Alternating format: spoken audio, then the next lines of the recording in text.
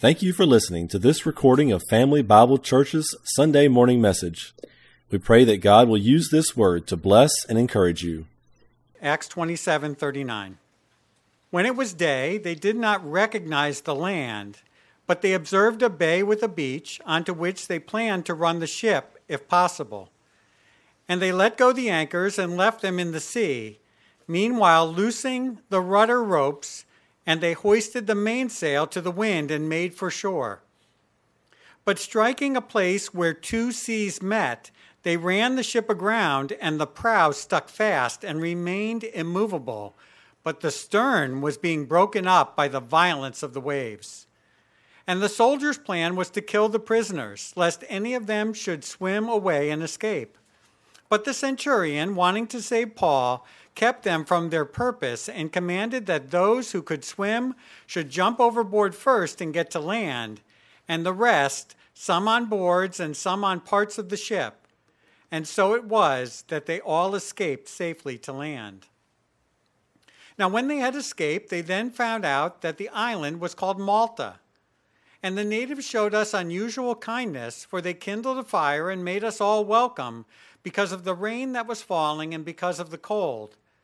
But when Paul had gathered a bundle of sticks and laid them on the fire, a viper came out because of the heat and fastened on his hand. So when the natives saw the creature hanging from his hand, they said to one another, "No doubt this man is a murderer, whom though he has escaped the sea, yet justice does not allow to live." But he shook off the creature into the fire and suffered no harm. However, they were expecting that he would swell up or suddenly fall down dead. But after they had looked for a long time and saw no harm come to him, they changed their minds and said that he was a god. In that region there was an estate of the leading citizen of the island, whose name was Publius, who received us and entertained us courteously for 3 days. And it happened that the father of Publius lay sick of a fever and dysentery. Paul went in to him and prayed, and he laid hands on him and healed him. So when this was done, the rest of those on the island who had diseases also came and were healed. They also honored us in many ways, and when we departed, they provided such things as were necessary. And may the Lord add his blessing to the reading from his word today. You may be seated.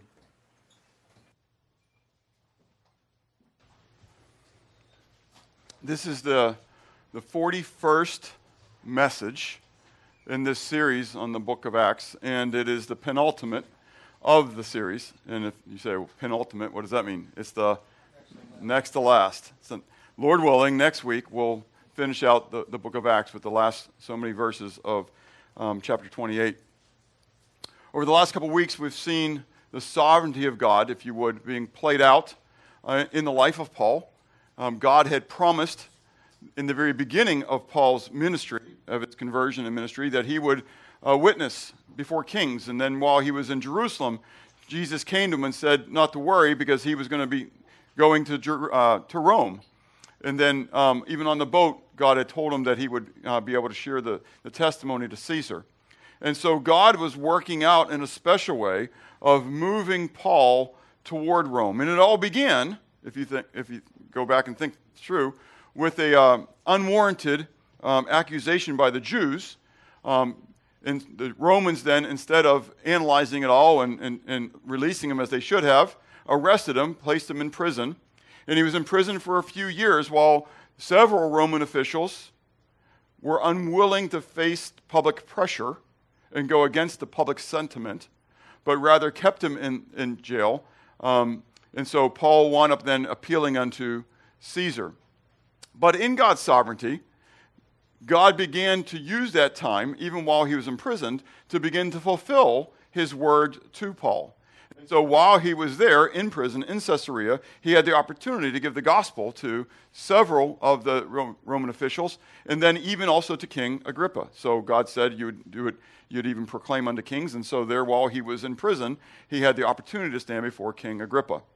But then God was going to begin to fulfill that plan of sending him off to Rome. And so last week we saw how this played out. And so they left Caesarea, went up to Sidon. They stopped at Sidon for probably to get more cargo for the ship, which was going up to Adramyttium, and they let Paul go and be able to fellowship with his friends. Remember that? But then they got back on, and their goal was to follow the coast of the province of Asia as they went up to Adramyttium. Boy, I can't get this word. Adramyttium. Okay, and so as they're going up to Adramyttium, okay, they're going to follow the coast of the province of Asia. But God decided to send a contrary wind, and he pushed them below Cyprus and on over to Crete. At Crete, they were at Fair Havens, and there was a debate on what they needed to do because they were there after the fast. They were in time for the hurricane season that was going to come. We know it then as the Euroclydon, which we'll see in a moment, and then I'll share with you in just a moment as well. Today we refer to these as Medicanes. And so not Medicare, but Medicane, okay? And so we'll come to that in a moment.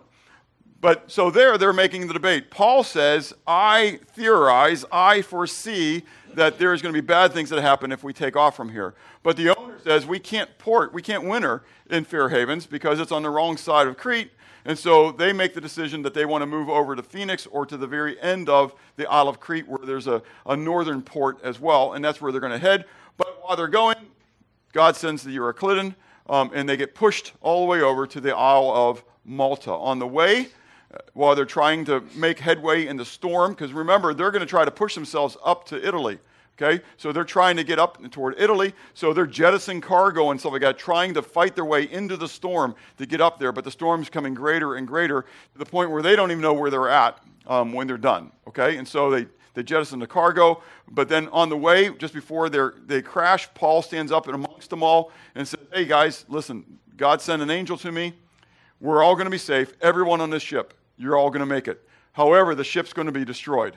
Okay, but you're all going to be safe. So then some of the sailors, they get into the lifeboat, right? They're trying to take off, pretending like they're throwing out some more anchors off the prow, right? And Paul sees them and says, what? They can't. Yeah, right. So if you let those guys leave, then God's promise is gone, okay? It's not going to happen. So the centurion takes charge of the boat at that moment. That's an important step as we saw last week and we see again coming into this week, okay? He takes the control of the boat and tells them, no, they can't do that. They cut the rope, okay? The boat goes free, and so everybody now is stuck on the boat, okay? But as we saw last week, God's word came to pass just as he declared it would come to pass, and the boat crashes, everybody is saved, and they get on shore, okay? So we're going to pick it up right in that spot again, but now with more details. I've shared this many times, but God's word is full of details. And he places details in his word for a reason, because he wants us to know them.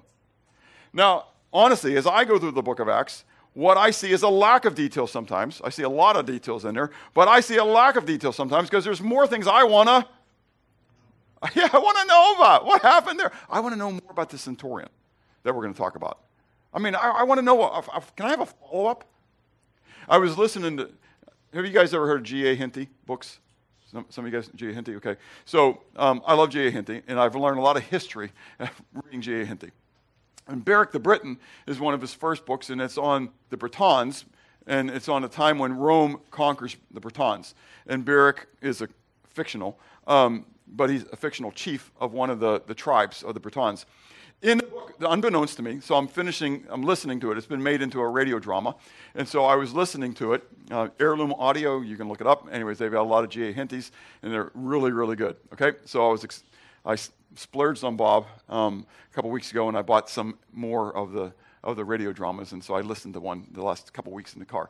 Anyways, I finished it up this week, and what's really kind of fun is that I think G.A. Henty feels the same way, because in that he introduces the centurion that was with Paul, and he becomes a Christian, and so he introduces Christ to Beric. Anyways, Beric the Briton becomes a believer, and it's because of Julius, who winds up being the centurion, who saw all what we're going to talk about with Paul and what happens on the island and everything, and they go through the whole in the book as you're doing. It's like, this is really cool. And so this is from the first-hand perspective of Julius recording and declaring what he saw happen on this trip on the boat, and what he saw happen on the Isle of Malta, and so he realized. And so It's not in the Bible. It's conjecture. But I thought it was really kind of funny because I think I mentioned it last week. I'd love to know what's going on with this guy. And so it was really kind of fun to hear the rest of this. And G.A. Henty must have thought the same thing, and he just kind of threw it into his book. Anyways, and so we want to look at the details today of how God delivered Paul, not just once, but twice in this little passage that we're going to be looking at today, and then what the impacts of these deliverances are. So first of all, and you see I don't have any blanks for you in the very beginning. You've got all the words all there because I'm not going to have any spots for any blanks up here. So you have everything I'm going to talk about from the very beginning, okay? Now, what's a metacane? A metacane is a hurricane in the Mediterranean, okay? And so a metacane, okay?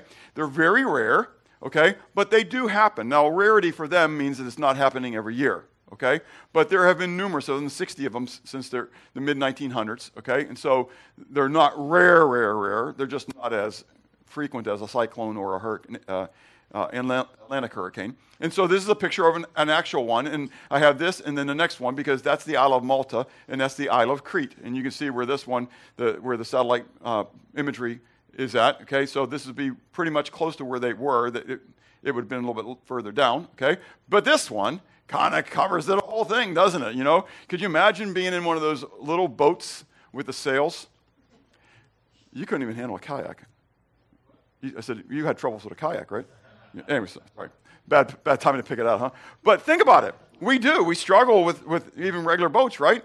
Could you imagine being in a boat with just sails, and you have hurricane-forced winds coming against you? Now you can start to kind of imagine why they're lightening the load and they're bringing down the sails and stuff like that and trying to figure out what they're going to do. That's why they cut the ropes to the rudder. They give up trying to guide it. Just let it go where it's going to go. All we're going to do is break the rudder. We don't want to do that, right? So all this is going on, but there's a lot of details now in this passage that are very important. We're going to actually pick it up in verse 27 of chapter 27. Yeah, 27. Yeah, cool. Okay, verse 27 of chapter 27. Okay, I had Chuck begin reading later in verse 37, right? Yeah, 37, okay? And so we'll pick it up down in this area. But beginning of verse 27, it says, now when the 14th night had come, so the 14th night, okay, that they're just being driven in this thing where they have no idea where they're going. At the beginning part, they were able to try to fight their way, try to steer, try to whatever, but then it came to a point when they couldn't even do anything because of the size of the storm, and they're just being driven wherever, okay? But we're given details, okay? Note the details that were given. As we are driven up and down in the what? The Adriatic Sea. We're given a detail, observations, of where they were at. They were in the Adriatic Sea. About midnight, the sailors sensed that they were drawing near some land. Now, what do you think what looks like at midnight in the middle of a hurricane, out in the middle of the sea? It's very dark. Not a whole lot of moon and stars that you're going to go by. It's very dark. But these are seasoned sailors. And they sensed. I'm not a seasoned sailor. So I stop for a moment and I think, how did they sense that they were nearing shore? How did they sense that something was happening? I don't know, but they did, right? They knew something was happening. There was some sound, something happening, going on, that they understood that the waves were getting larger, potentially, okay? And so that they must be getting close to shore, and so they began to do what? They began to take soundings, some 20 fathoms, and then when they go on a little further, they were 15 fathoms, and then they dropped 4 anchors. Well, first of all, let's talk about this Adriatic Sea. In what we call the Mediterranean Sea, it's made up of multiple seas. Yeah, I don't know if you did that on purpose, but that's exactly what I did when I first researched it too. Really? And yes, really, there are actually, the Mediterranean is actually down here. This is actually the Alboran Sea, the Balearic Sea, the Tyrrhenian Sea. We'll get to the Adriatic and the Ionian for a moment, and the Aegean Sea that's over here. So you get all these seas, which I normally would just say that was all the Mediterranean Sea. Yeah, I mean, that's why they're called metacanes, right? I mean, we don't call them the Tyrrhenians and the Balearic Sea. Whatever, you get what I'm saying, okay? But there's all these different little seas that are there, and I'll explain to you, because it's very important, again, details in the Word of God, what is happening here. Well, back at that time, the Adriatic and the Ionian Sea were actually seen as one, okay? So instead of being the Ionian Sea, it was all just the Adriatic Sea, okay? So that means that the boat must have come off of Crete and made its way north enough to be up in this area, okay? And you're going to understand in a moment why, because I just asked a few weeks ago to someone, wonder why makes this sea and that sea? Why isn't it an ocean? Why is it a sea? Why isn't it a big lake? I mean, why is it da-da-da-da-da-da? I don't know. I mean, I don't know if you ever think about those things. I am addicted to information sometimes. You know, it's just like I hear things. I was like, I want to know this. Why is this? Well, this study answered a lot of that for me. This is really kind of cool, okay? So you have this Adriatic Sea thing, okay? So then they took the soundings, right? So they make their way up in this way, and they're coming down. And somewhere in this area, they figure out what? We're closing on land. It's midnight. They can't see the land. They don't know it, but something tells them they are. So they began to drop their little rock thingies down there, the soundings, right? And they go down to it, what? Hits the water. I get that from being in Canada. There were some times when the storm was up. I don't know where the boat's at. I want to know how deep it is. Sometimes it drops, a lure down till it stopped, and we can kind of figure out how far it is to the bottom before we start scraping bottom of the pontoon boat or the V-hull or whatever we're in, right? So I got that part. Sure, I get that. But they're going a little further than I would go, okay? And so they found that this happens, and so they decide they're going to drop 4 anchors, okay? And so look at that. Isn't that kind of fun? We'll talk about that anchor in just a moment. In fact, later on, they what? They cut the anchors. Now, I'll share it now.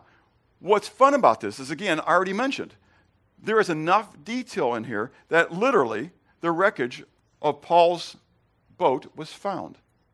This is one of the anchors from that ship. Isn't that kind of cool? And a guy named Bob Corbin found it, and you can go on YouTube, you can see his videos. He's got 4 different things, and I've got the actual videos, but you can find them on YouTube and watch them.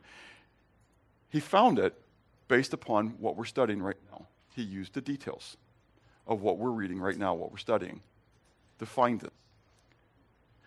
So, what's the next step? Well, they saw this place, but they didn't what? They didn't recognize the land. Now, when you read it, you read about the natives and all this kind of stuff. This is actually the term barbarians. We'll talk about that in a moment. And you think, well, of course, this was just an island that nobody ever went to. Far from it. Actually, the northern part of Malta was very used. They had the harbors and everything that was up there because of Roman trade.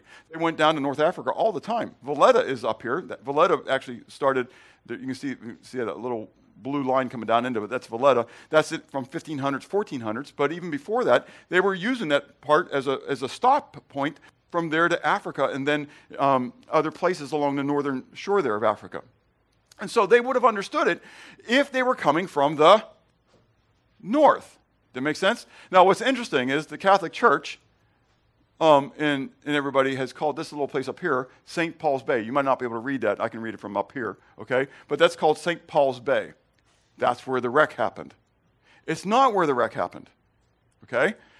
But, again, it's a great tourist spot, because it's got a nice bay and a nice beach and everything else, and so, boom, it becomes St. Paul's Bay, and everybody goes there. But it doesn't match the details that are here recorded in the book of Acts.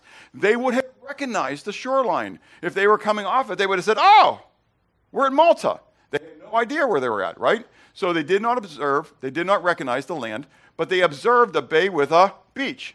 So we have a bay with a beach, right? So we know we got a bay, we know we have a beach, but they don't recognize where it's at. Where could it be? Well, we're given then a little bit more detail. It was striking a place where 2 seas met. Where 2 seas met. How do you get 2 seas meeting? It's all one big thing then. It's just an ocean. It's not. Actually, there is a spot where the 2 seas meet. You ready for this one? This comes from Google imagery. Okay? And so this is the Isle of Malta. We're coming into it. And for those who have better eyesight, can you see how the land formation right here underneath the water bubbles up? That's because there's a reef there. And wherever you have the 2 seas meet, the currents come together and they smack against each other and they form a reef. And so if you can, let's go to the next one. Okay, so this is the St. Thomas's Bay. And if you can see coming off of here, if you can see that little light line coming out there, that's the reef, the sandbar that's coming out. Isn't that kind of cool? There is an actual spot where the Ionian or Adriatic Sea meets the Mediterranean Sea. Fun? go to the next place, and that's it. That's the spot. And you can see where the waves are just crashing against each other because they're coming from two different directions, and they smack each other. Okay? So could you imagine what that place looks like in a storm? When you got a hurricane coming through, and it's just causing even more mayhem with the waves, okay? And so that's looking out to that spot, and this is looking the other way into what the cove looks like, okay? This is St. Thomas's. Not necessarily a what? A great-looking beach to stop at, but that's exactly what happens, right? The prow comes and gets stuck into the reef. We're up in here, I don't know. And so while the prow is stuck into the storm is pushing the waves up from behind them, and it crushes them, and it crushes the boat from the back. It's just kind of getting pushed, and it's just on the stern, just coming over, and it's just breaking apart. And so some of them who can swim, they jump off, and they swim to shore. The others who can't swim, all they can do is get a piece of the boat, and what? Hope for the best. Okay? They're going to float to shore. And we know from God's word that what? God sends them all to the shore, and they all survive, just like God said. We'll talk about that in a moment, okay? So the shipwreck, the details of the wreck, okay, is really an amazing thing. Well, what about the rescue, okay? These are actual pictures. These aren't paintings, but these are actual pictures of a storm back in, I think it was 2021, one of the Medicanes that came through. And so you can see what the waves look like when a Medicane comes through, and that's the Isle of Malta right there, okay? So could you imagine being in a boat in the middle of that, and you're trying to swim to shore? Do you think it was a miracle? I think it's a miracle. Isn't it phenomenal? I mean, again, when we just we read the Word of God, and sometimes we just read through things. But when you start to research it, and you begin to realize what all God is telling us, it's a phenomenal thing. God gives us such great detail about what he's doing in this moment, in his great love, and how he's delivering these people in the midst of this thing. Now, does God do that all the time? No, he didn't have to. But there are times when God does special things, miraculous things, because he has a purpose. Now, he has a purpose even in the times when he's what? Not doing the miraculous. Because God works what? All things together for good to those who love God and are the called according to his purpose. Okay? Not necessarily my purpose, our purpose. He has a purpose, and he's playing out his purpose. Now, we know his predestined purpose for me is to be conformed to the image of Christ, but also he's placed me on the earth. He told Peter, follow me, and I will what? I will make you fishers of men. So God has a desire for me while I'm on the earth to be his ambassador, to be able to represent him, to be able to share his story so that other people may come to know him as the Ancient of Days, the one true God, the creator of the heavens and the earth, who was, who is, and who is to come. That's who I'm supposed to be representing and what I'm supposed to be doing. And that's my purpose, to look more like him and to share him with those I come in contact with, right? Well, the plight of getting to shore is just an amazing thing, especially if you don't know how to. I mean, if you know how to swim, that's still pretty intimidating, okay? But if you don't know how to swim, now you know why the sailors, who were the most seasoned, were trying to get into that little lifeboat. They weren't liking the odds of them diving into the water, because those are the guys who can swim, right? They're not liking the odds of diving into the water and trying to get to shore. But God brings them all to shore. Every single one of them, including the prisoners. Important. None of the prisoners escape. Kind of reminds you of Paul and Silas in the Philippian jail, doesn't it? Don't kill yourself. We're all still here. We're going to be talking about Paul. We're going to be talking about Publius. We're going to talk about the centurion a little bit. But wouldn't you like to have been one of those other, not really be, but you go and talk, one of those other prisoners? And you're seeing all this stuff play out. What effect would this have upon you? I mean, you see this prisoner. He's a prisoner. And he's standing firm in his faith, and you're watching his God deliver you. I mean, the Roman soldiers want to kill you, but you're spared because of this other prisoner in the respect that he's gaining among all the soldiers. And you survive. Well, only to go to this wild native land, right, that you don't know where you're going, and a bunch of barbarians that are there. Well, then you find out that you're really on the island of what? Malta. And these barbarians, and this literally, I call them barbarians because that's literally the Greek word. They're barbars. Okay, they're barbarians. That's what they're referred to. Okay? Later, they're going to be referred to as islanders. Okay? But they're literally barbarians. When they first land on the shore, they don't know where they are. All they know is they got these natives, barbarians, coming at them. What's your first thought when you don't know where you're at and you've got a bunch of people coming after you? They might have had swords on them. I mean, because most people at that time would have carried their weapons with them, right? Who knows? But you got all these people coming. I'm not quite sure your first thought is, this is a welcoming party? You know? And so, but these barbarians come, and what we're told is that they greet them and they welcome them. What were the conditions? Again, details. Say it again. It was storming. Yeah, we're told that. It was raining. I mean, and so they make them a fire because they see their needs. These aren't Christians. These are barbarians. So this isn't like they just happened to go into a church and all the believers came out and they're taking care of it. No, these weren't believers. These were barbarians who understood the love of man. Literally, that's the word that's used here. Literally the Greek word is philanthropy. That when they it made us all welcome. Unusual kindness, for they kindled a fire and made us all welcome. They philanthropied us. They loved us with just common humanity.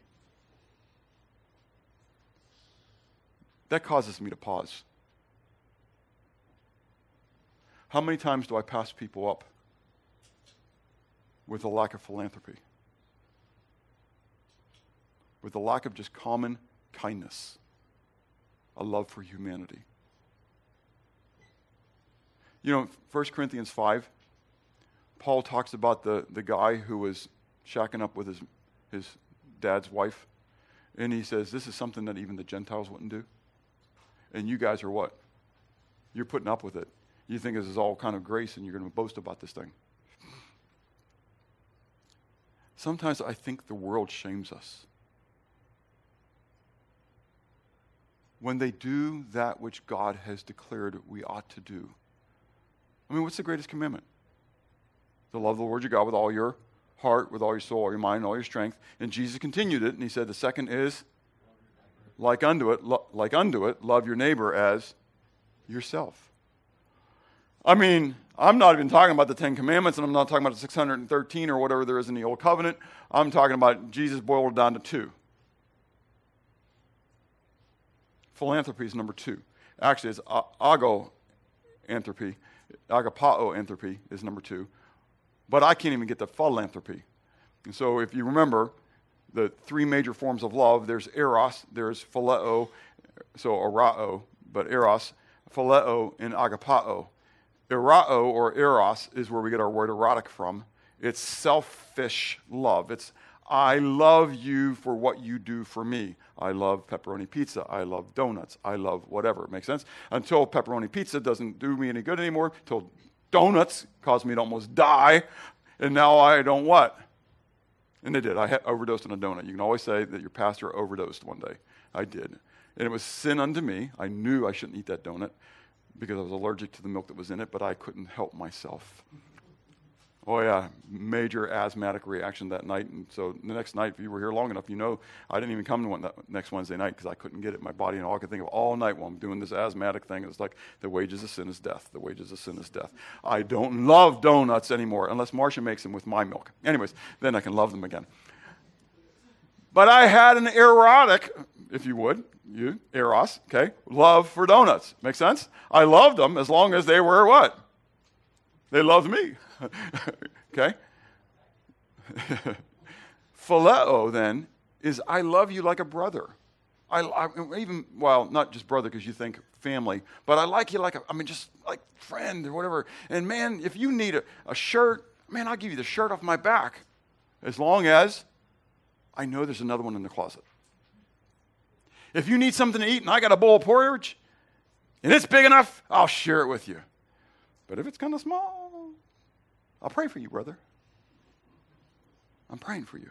We laugh, but think about it. How many times do you hear about a need from somebody and you say what? I'll pray for you. Rather than,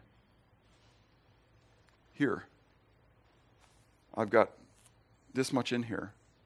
It's yours. Isn't it what Philippians chapter 2 says, is the mind of Christ? Let nothing be done through strife or vainglory, but in lowliness of mind, let each esteem others better than themselves. Look not every man on his own thing, but every man also on the things of others. Let this mind be in you, which was also in Christ Jesus. I need to consider each one of you as more valuable than me. I need to consider your needs as more important than my needs. That's kind of rough. But that's what we're called to. These natives, barbarians, they were living it out. And they probably didn't even know the teachings of Christus. They didn't know the teachings of Jesus. And yet they're living it out. So I just want to challenge you with that. That's, again, this is an all-play moment. Bob's kind of challenged by this, so it makes me feel better if I dump it on you, okay? So the philanthropy of the barbarians. Well, then we go into this second incident of his deliverance, and that is the serpent. Now, you got to remember again, this snake that comes out of the woodpile, right? The barbarians, the natives, the islanders, they recognize it as a serpent. They recognize it as a poisonous snake. This isn't something that the sailors and the soldiers, right? So the ones who would know what it is. Why is it there? Well, it's raining, it's storming, it's cold, it's been hiding in the woodpile, right? For shelter. Paul goes over and he grabs the bundle of sticks that are there, unknowingly, right? Just picks it up and throws it in. I remember Greg Moffitt is I loved calling my redneck mentor. He taught me how to hunt, taught me how to fish, and all that kind of stuff. And one of the first things as we were walking through the woods he taught me was, don't just go traipsing over those logs like that. Because you don't know what's laying underneath the other side of it. And when you find out, it's too late. Okay? Because that's where they kind of hang out. That's where they're holding up. You can see them from this side, potentially, but you don't see them when they're on the other side. And so, Bob, the city guy, was just taking this little hike through the woods, enjoying the moment, right? And so I had to be taught the respect that I needed to have walking through their territory. Make sense?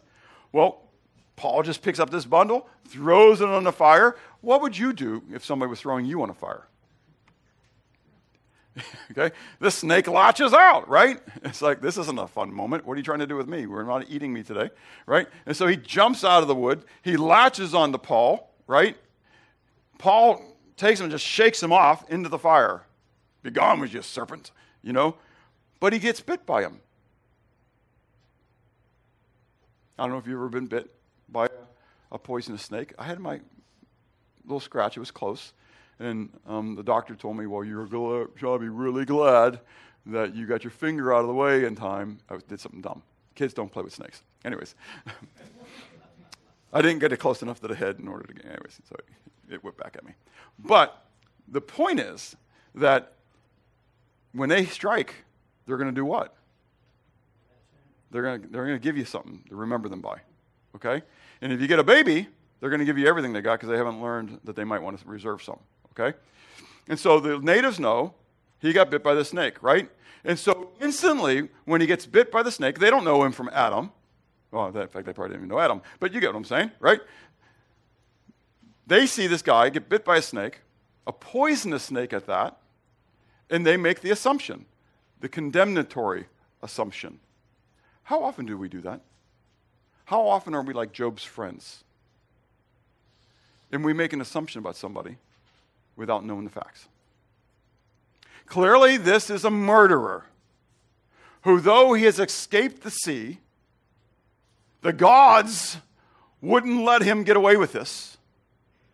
And so he has been destroyed here on land rather than getting away with what he's done. And so they're watching for him to what? Die. I mean, what does it tell you right off the bat?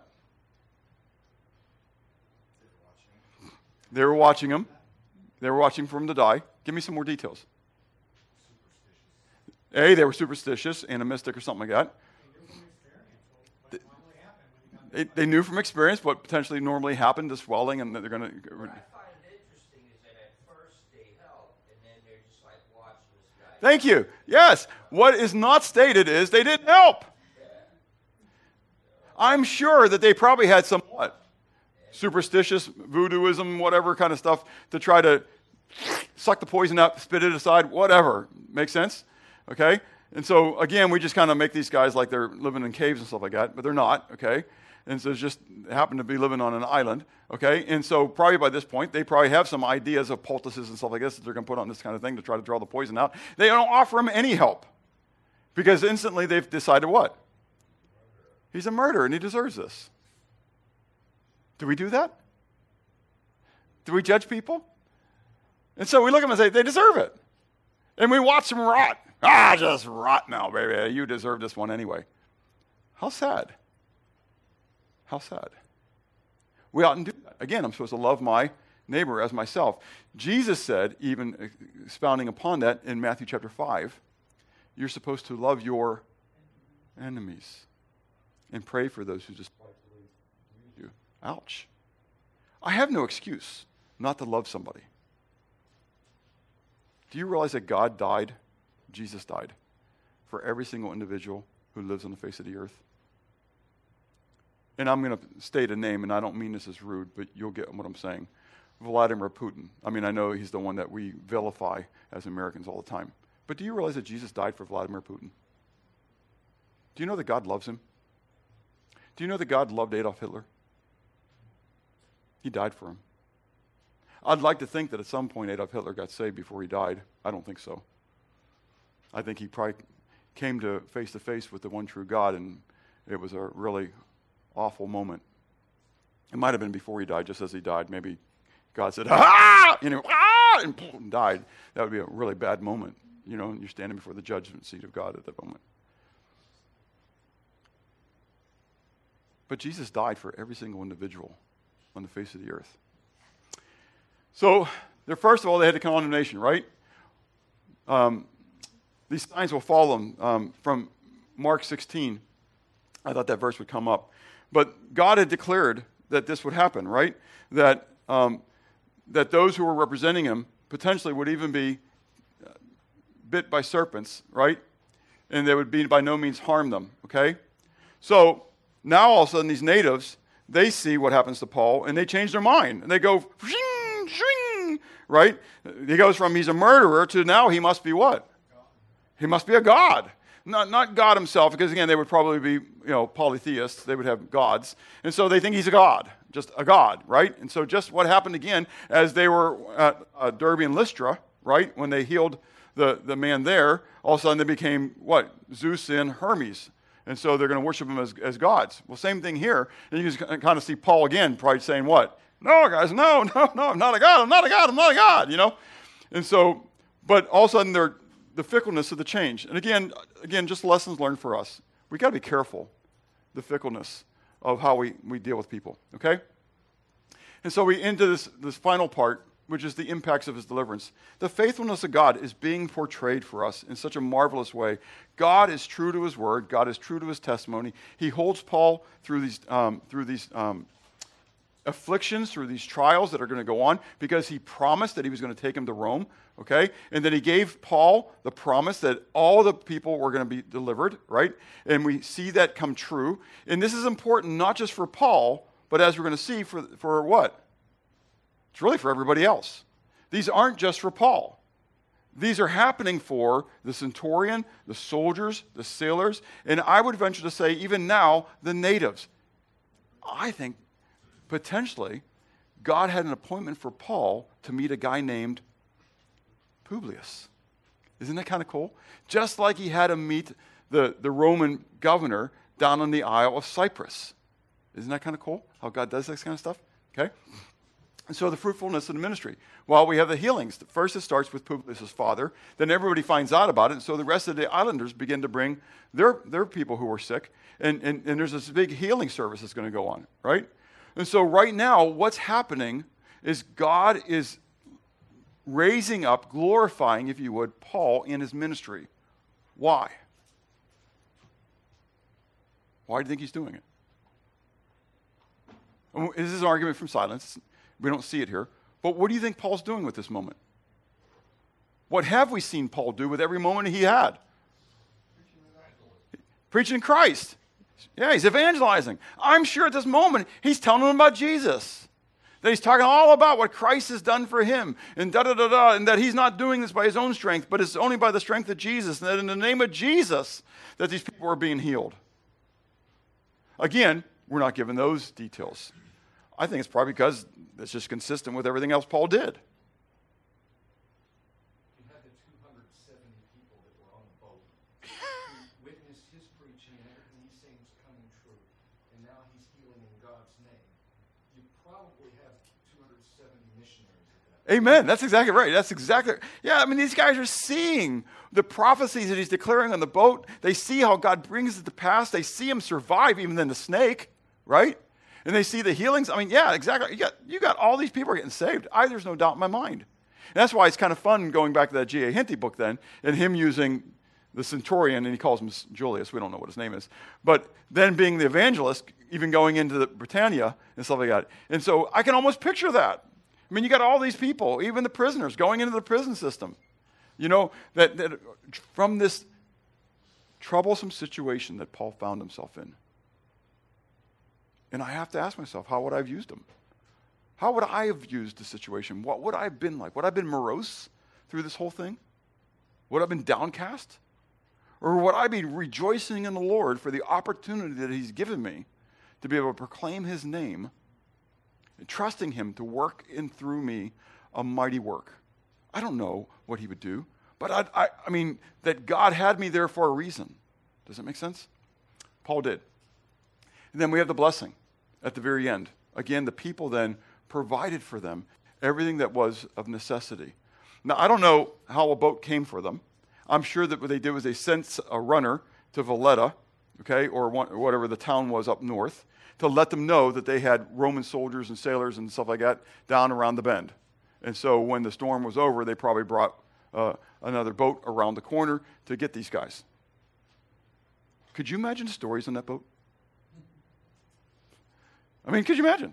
So what happened to you guys?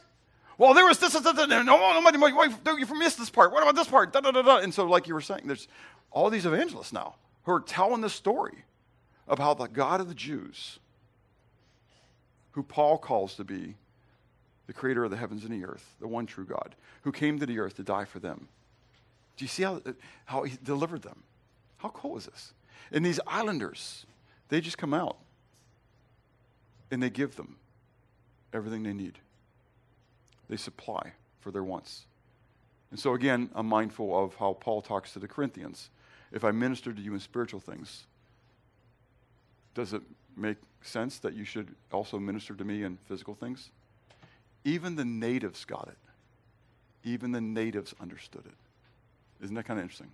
So, in the end, how do you respond when life becomes more adventurous than you planned? Do you know when the sponge of our life is squeezed, what comes out is whatever's inside? Does it surprise us what comes out of our sponge sometimes? If things spew out of my mouth that ought not to be spewed out of my mouth, it's because I'm giving them credence in my heart. Out of the heart, the abundance of the mouth speaks. So if that's a struggle for you, then you need to think that through, right? Okay? So, how do you respond?